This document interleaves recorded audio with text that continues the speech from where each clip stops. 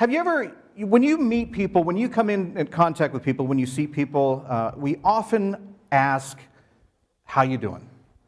And without even thinking, we always say, fine. We don't, especially in the Midwest, we don't like to delve into too much. And so we usually just say fine and have it pass on. And it has become kind of something that we just say, and nobody really gives a thought to it, really. But has anyone ever come up to you and said, how's your faith today? That's something that's a little bit trickier to answer sometimes. Because sometimes we could say fine, but I'm just speaking for myself here. My faith does not have a projection of this. I didn't, find Jesus and be like those the Christian movies where now everything is really good and you can just roll the credits because my life is perfect now. My faith sometimes does go through valleys and it goes up and down a little bit, and sometimes I question, and sometimes, you get tired. Things happen in our lives where we get a little bit tired, and we might, the time that we need our faith the most is sometimes the time that we forget about it and we don't focus on it. And we don't take those reminders of life to where it's our faith that oftentimes gives us the strength that we need in our lives during the good times and during the bad times.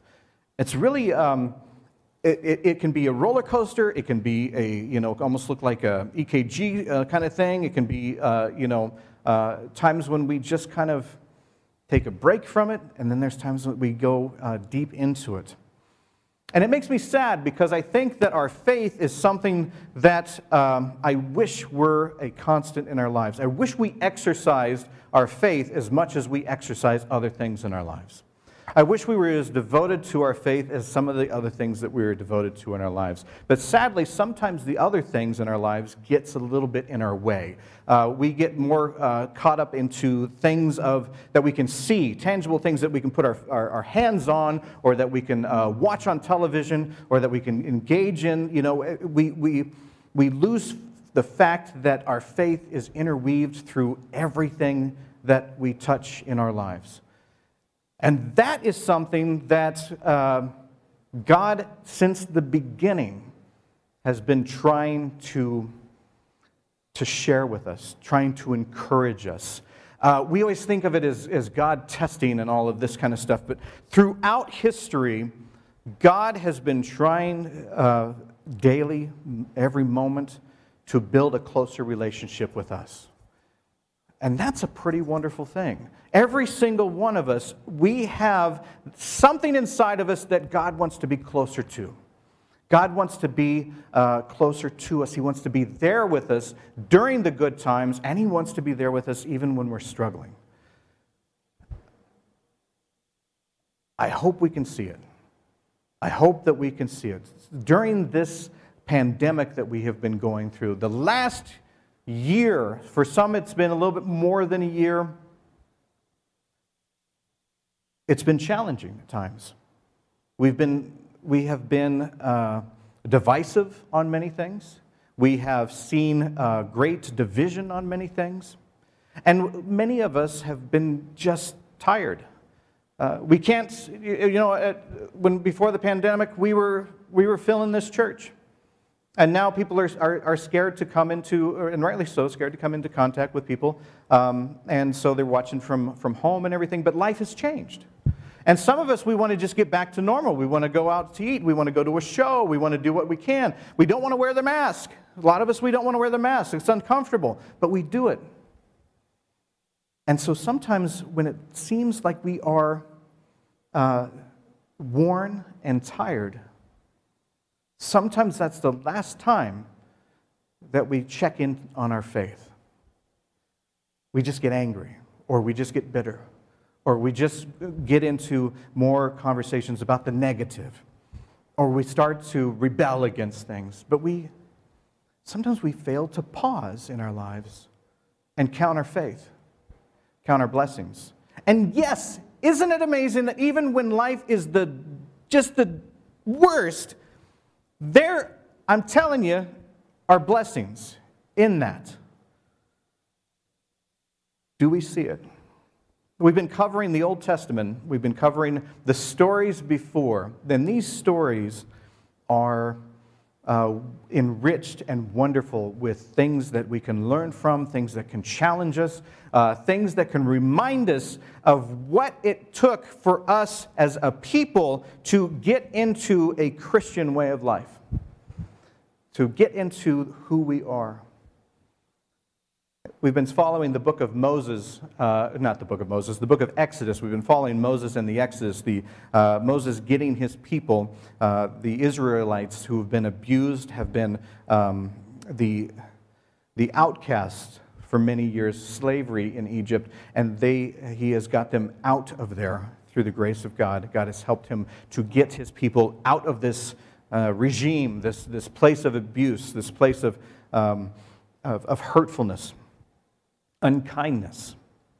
And now they are exploring the desert for the first time. They are out there in the desert. Now, it wouldn't seem very nice if you have this wonderful thing where God, this miracle of God bringing you out, and it's with all this fanfare. You know, he's got all these plagues and all of this kind of stuff, and then you've got these water parting, you know, the seas and all this kind of stuff. And so you see these kind of miracle things and all this kind of stuff, and you start to think, hey, he likes me. And then you go out into the desert, and then you're just there, and you think, hey, what the... That water you split, could you just bring some here? I mean, why? And for me, I'm not a desert guy. I don't like it when sand gets in my hair. And yes, sand will even get into this. I don't like that. I don't like the heat. It doesn't take me very long to jump from gratitude to complain. I can't imagine what it would be like for an entire civilization. Oftentimes in the movies, we always see Moses walking out with about 30 people. It wasn't like that. That's the extras that they could afford. But it really was a community, a full community. It would be almost like transferring Lincoln out to the desert. And you've got this one guy in charge, and he's an old man. And he talks to God, and you're like, okay, here we are out in the desert. But after a time, you might walk out there with all this, the miracles and all this kind of stuff. You might walk out there with a lot of fanfare. The music is still playing from when they parted the sea, all this kind of stuff here, and you walk out there and you're thinking it's groovy and all that kind of stuff. You might have that energy, but how long can you survive on that? How long will that energy last for you the minute it starts to get uncomfortable? And, you know, I've mentioned this before. We Christians, we talk about, you know, I'll die for Jesus and all of this kind of stuff. I'll give my life. No one ever volunteers to be uncomfortable. I'll just be uncomfortable. You know, you can just put me out in the desert for a while and I'll show you my faith. That's where it really matters. That's where it really matters, because those are the real tests in our lives. We can talk about giving our lives, but if we are uncomfortable, if we have to live, if we have to wear the mask to protect our neighbors, that's a challenge for some of us. And we want to fight those things. We want to fight the things that we see in our lives rather than giving it to our faith and hanging on to the Christianity, the very morals and the values that we have. And that is a value of love.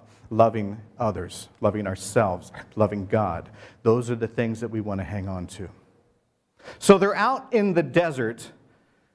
How long do you think it took them before the community began to share grievances? How long would it take you? This much? I like that, this much. That's a good measurement. They lasted 3 days.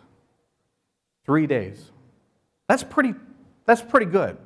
The Bible says they went 3 days in the wilderness, and this is the wilderness. No cell phone coverage, no gas stations.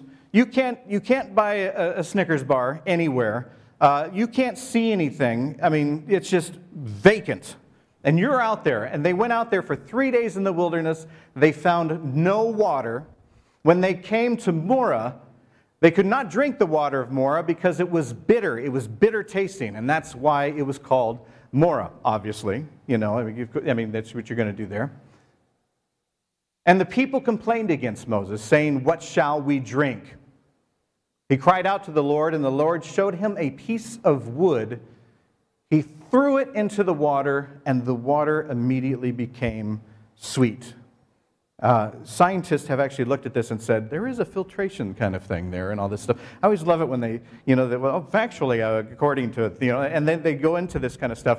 And some of it is a little bit gross, too, and I'll share some of that as we go along. But the fact is that he was able to take this piece of wood and throw it into this thing, and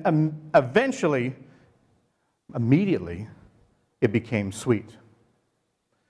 So the people that are with Moses are now they're not seeing the grandiose parting of the waves, but they now have water that they can drink. They're seeing a miracle. They're seeing a reminder. Let's see, we complain that we don't have water. We complain to Moses. Moses goes over and talks to God, and then he brings back a stick, and he throws it in the water, and now we have water to drink.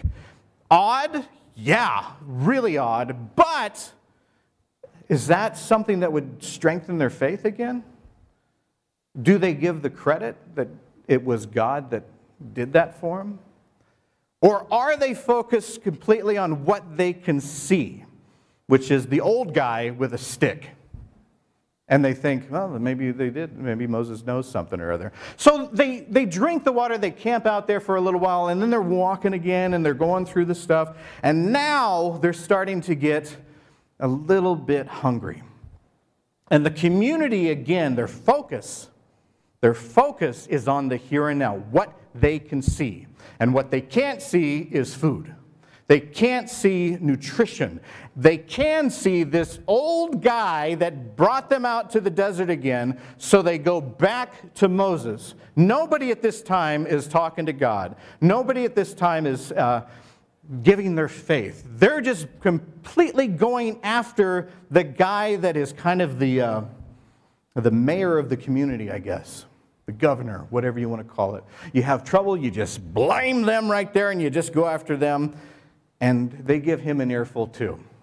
The Israelites said to them, "If only we had died by the hand of the Lord in the land of Egypt, when we sat by the flesh pots and ate our fill of bread. For you," this is Moses, "you have brought us out into this wilderness to kill this whole assembly with hunger." That's a bit harsh. That's a bit harsh. Immediately they start feeling hunger pains, they feel uncomfortable, they go after Moses and they focus on him, and they're already forgetting what life was like in Egypt. They're already forgetting that they were slaves, that people could legally kill them, that they had no rights whatsoever, and they are already turning against their faith, turning against God, and turning against Moses because they don't have a sandwich. So Moses again goes, all right. The Lord spoke to Moses and said, "I have heard the complaining of the Israelites." I love that. The complaining, not the concerns. God is calling it what it is. "I've heard the complaining of the Israelites. Say to them, at twilight you shall eat meat, and in the morning you shall have your fill of bread. Then you shall know that I am the Lord your God." In other words, God is continually reminding Moses, please remember that I have a relationship with them. I'm not gone. I am still here, but I am testing people. I am testing people. Now, okay, we find problems sometimes with the word testing. A lot of us, we're old hippies, and we don't like that, anything like that. We want to rebel against that. I'm going to talk about that a little bit. During the evening, quail would fly by, and then they would fall to the ground. So meat was coming from the sky for them. Now, again, this is where scientists will say, it has been times when migratory quail have in that area through the flying have become exhausted and basically just dropped to the ground. That actually does happen. The miracle here is that it happened right when God said it would happen, and it happened every night for them. 6 days a week, enough for them to eat. And during the day, there was what they call, they gave it the term manna. Now, manna in Arabic actually means what the, because this white stuff would fall to the ground. And this white stuff, they said it tasted like honey. It was like a wafer kind of thing. And that would give them nourishment. And God told them, only take what you can eat during the day, because at night it'll be filled with maggots and you won't be able to touch it. So truly, I'm testing you. Trust me. Only take the meat that you can eat at night. Only take the manna that you can eat during the day, and have faith that I will be with you tomorrow. Have faith. That's the test right there. Have faith. Now, a little side note there about the scientists that always try to come in, you know. This is going to really make you hungry. There is a scientific where they've tried to explain the manna. There's an insect that lives in this area that sucks sap from plant life there. And then the excrement of these insects falls upon the dew and the ground, and it tastes like sugar. And they're saying, that's probably what happened. The miracle here is, again, that it happened every day, 6 days a week, for the whole time that they were walking in the desert. So, you've got your bread or stuff during the day. You've got your quail at night. You would think that just that reminder every day, because you're told not to take more. But it's a community, right? It's a community. People did. They did take more. They did get worried about it. They did not have trust in the next day. And a lot of people in their surroundings, their tents, their huts, they would see that the food would turn all yucky and maggoty and all that kind of stuff, and they would have to throw it out. And God pleaded with them to only do it 6 days a week. And on the sixth day, no matter what they took, it was enough for them to last into the seventh day, because this is the first time that God introduces the Sabbath.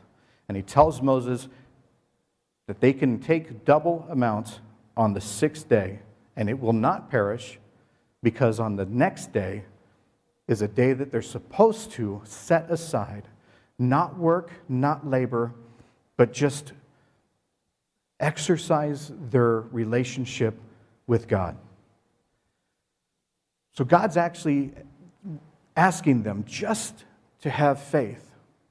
Have faith. Know that I am your friend. Know that I am with you. I'm not going to let you perish. I took you out of Egypt.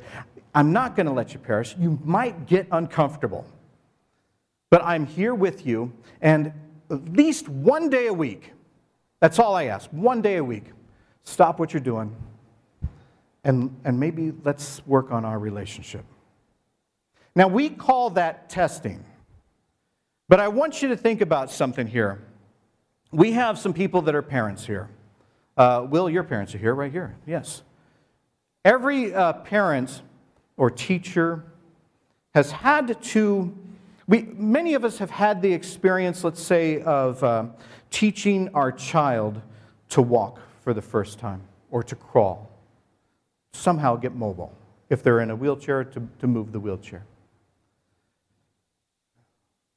Sometimes that can resemble testing, because what do?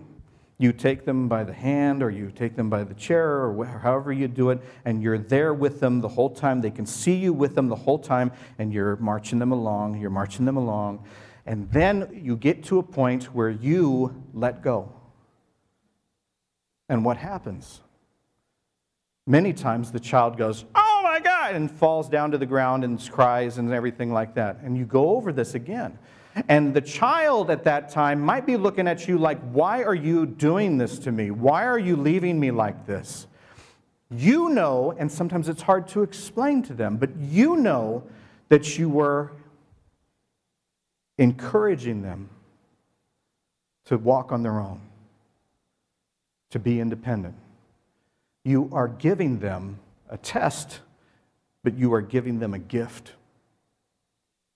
Something that they can rely on when you're not presently there.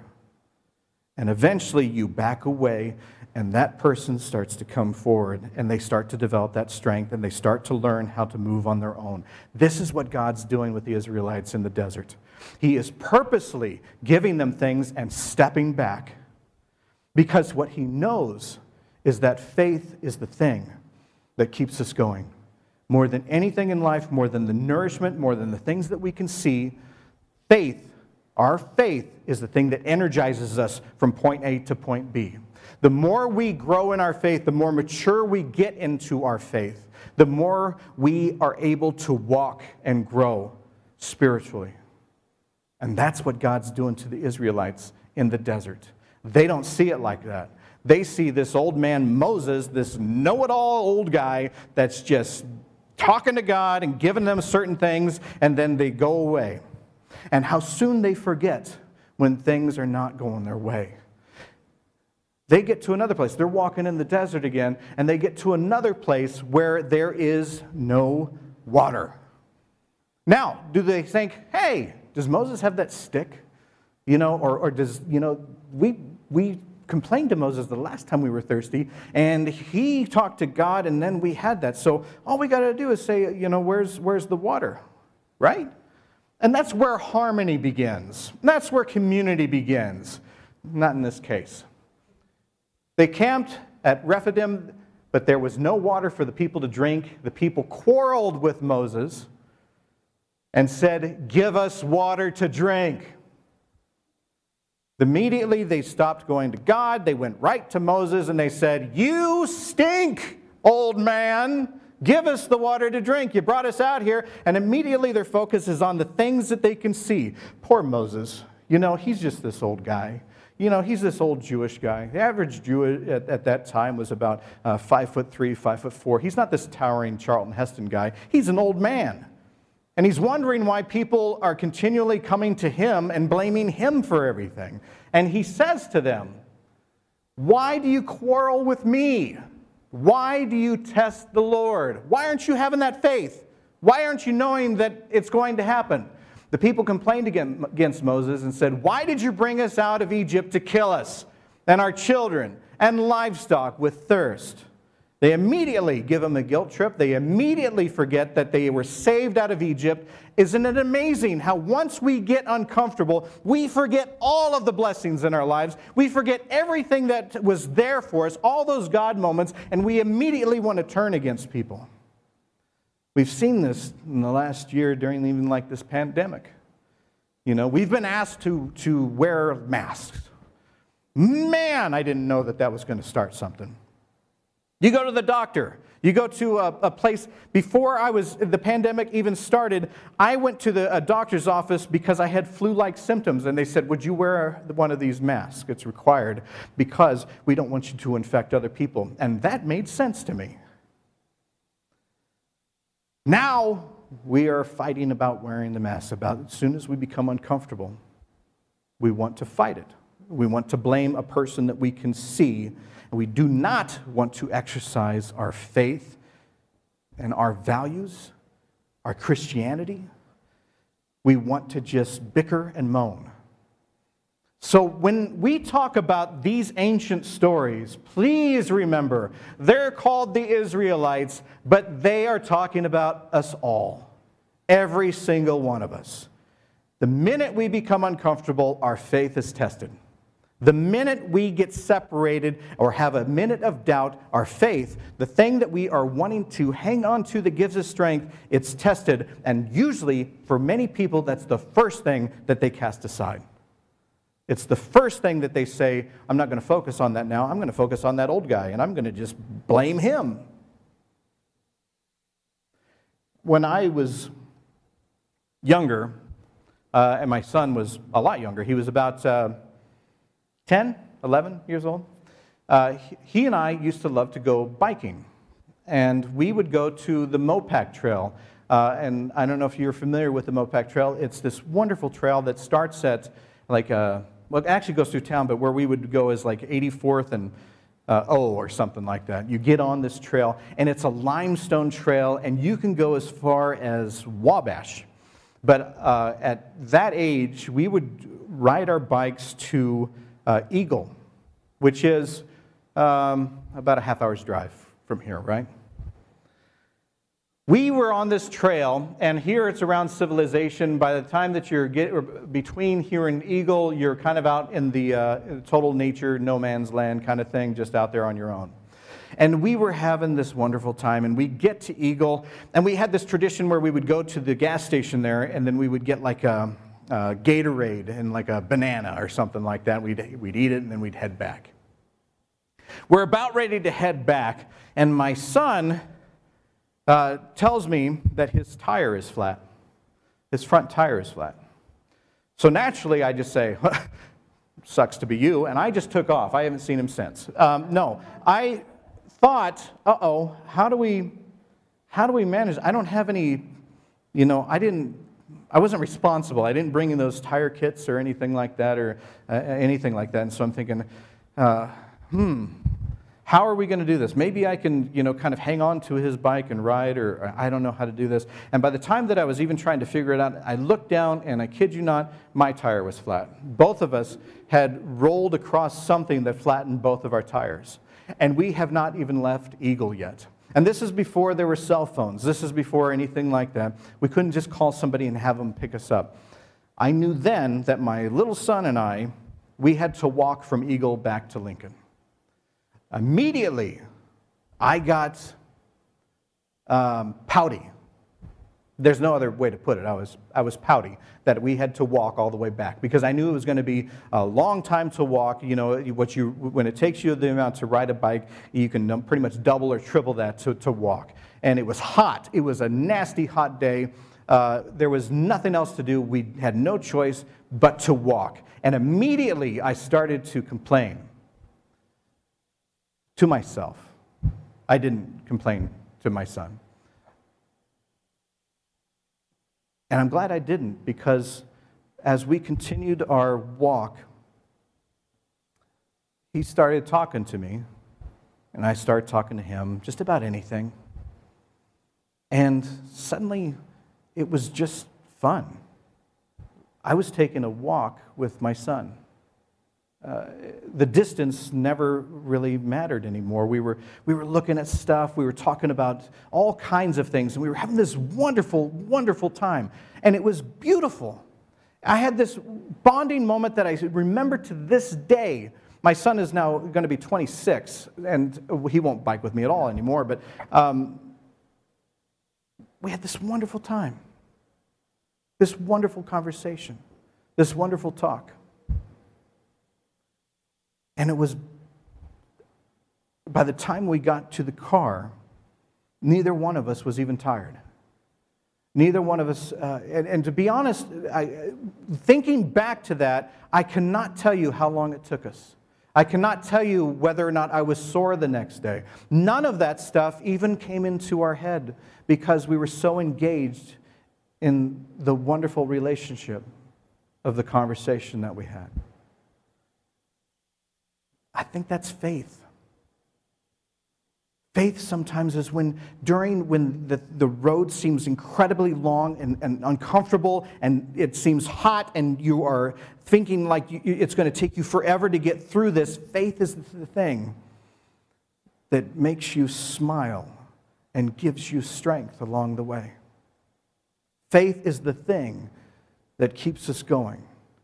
Do we have that faith that even during the difficult times, the hard times, where we can look beyond what we see and find strength in what we know?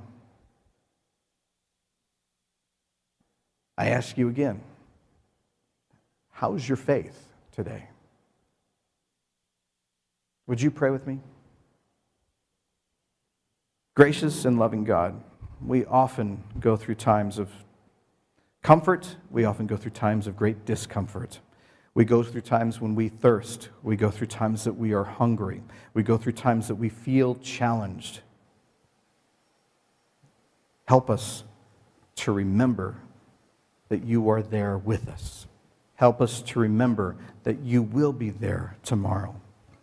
You were there today, you were there yesterday, and you will be there tomorrow. Help us remember we never, ever, we never walk alone. In Jesus' name, Lord, we pray. Amen. You know, my walk with my son was not a walk in the desert. We didn't have manna falling from the sky. We didn't have those moments. I wasn't dying of thirst. I was just uncomfortable. But I have a very, very good relationship with my son. We are very close even to this day, and I think it was moments like that that helped build that relationship. And I'll get it. And it was those moments that could have turned sour because I could have turned sour. Like the water. We have a choice in our days. Every day is a journey. Every day we wander out there, and it could be a desert, it could be an oasis, it could be a beautiful day. Whatever the case is, are we bringing our faith with us? And are we turning moments of trial into moments, opportunities of love? I pray that each one of us does. And I pray that we focus on that this week. The challenge this week is to consider yourself in the desert. What do you want to bring? Your faith. Love God, love yourselves, and love your neighbors. Amen.